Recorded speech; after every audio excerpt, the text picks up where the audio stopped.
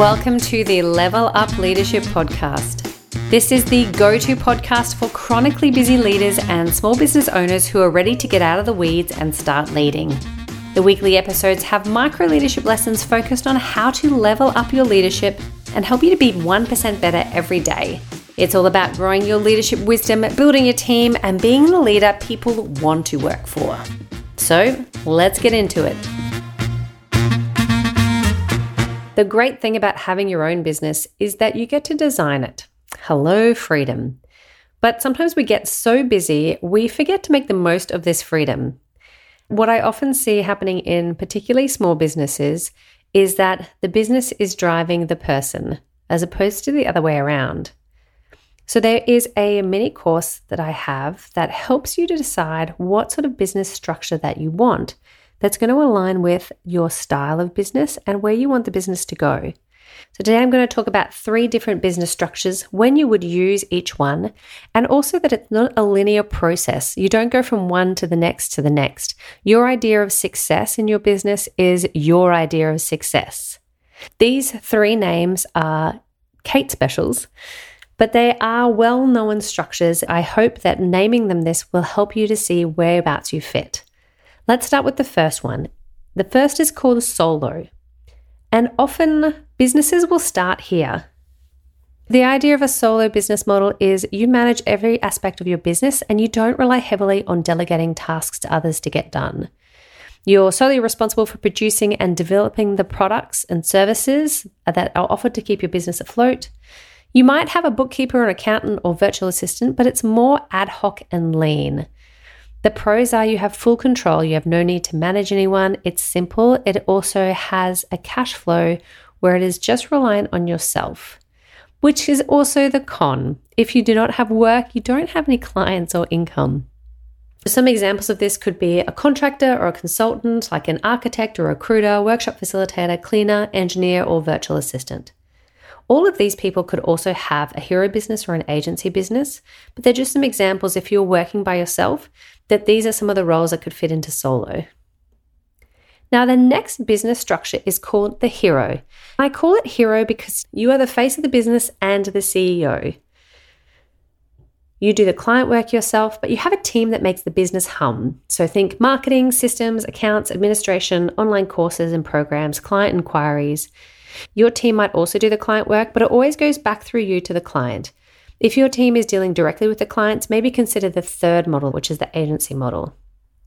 So when you're scaling in a hero business structure, it's less about getting more clients and more about digital products because there's only one of you to go around. Or you're putting on a team to do the grunt work behind the scenes. In the hero model, the values of your business are your personal values, and the business relies on your skills, knowledge, and energy for its point of difference.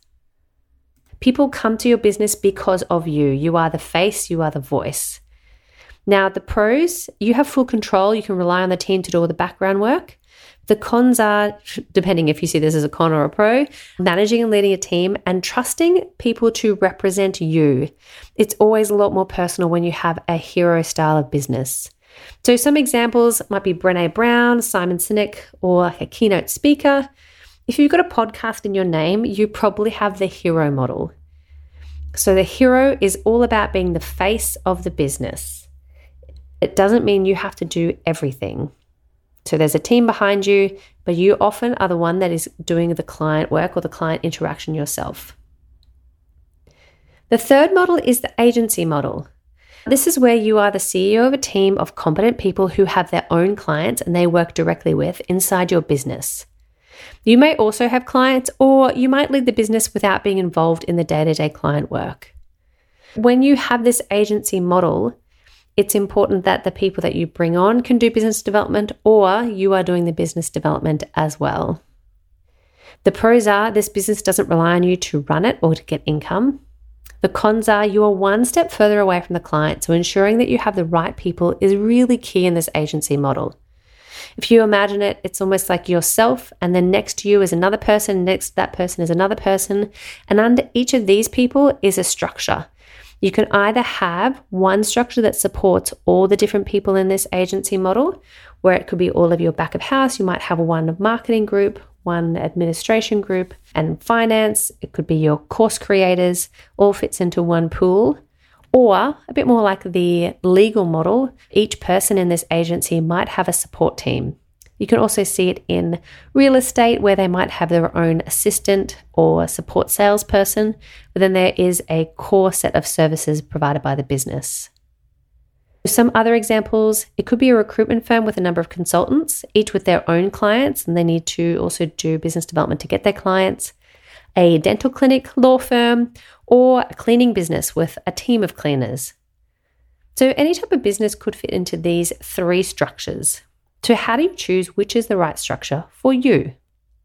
First, have a think about what sort of business do you want to have? Do you want to be actively involved with the clients every day? Do you want your face and voice to be that of the business? Or are you wanting to be stepping aside and having the business run as its own entity? These will give you an indicator of which of these three models is going to be the best fit for you. I think there is a myth that you go from solo to hero to agency, and agency is the goal, because it is not the goal for everybody. I have spoken to a few leaders of businesses where they have gone to an agency model, but have found that it didn't work for them. And there's normally a couple of questions I'll ask here.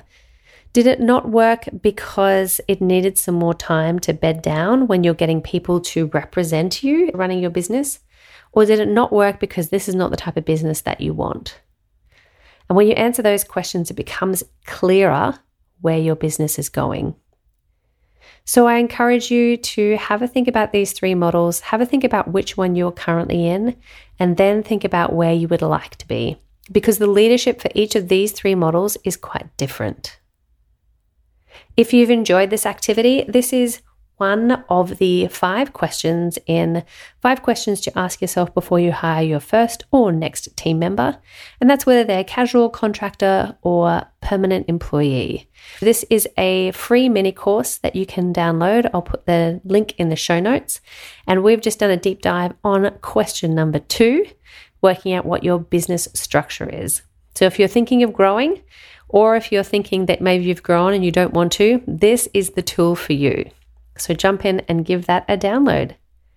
If you are in the hero model or the agency model and you are looking to level up your leadership, in July, I will be releasing a program called Solo to CEO. You can get on the waitlist in the show notes. The Solo to CEO program is an 8-week course where we go through everything that you need to lead your business, whether that's a hero business or an agency business. Thanks for tuning in today. I hope you've enjoyed today's episode. Thanks for listening.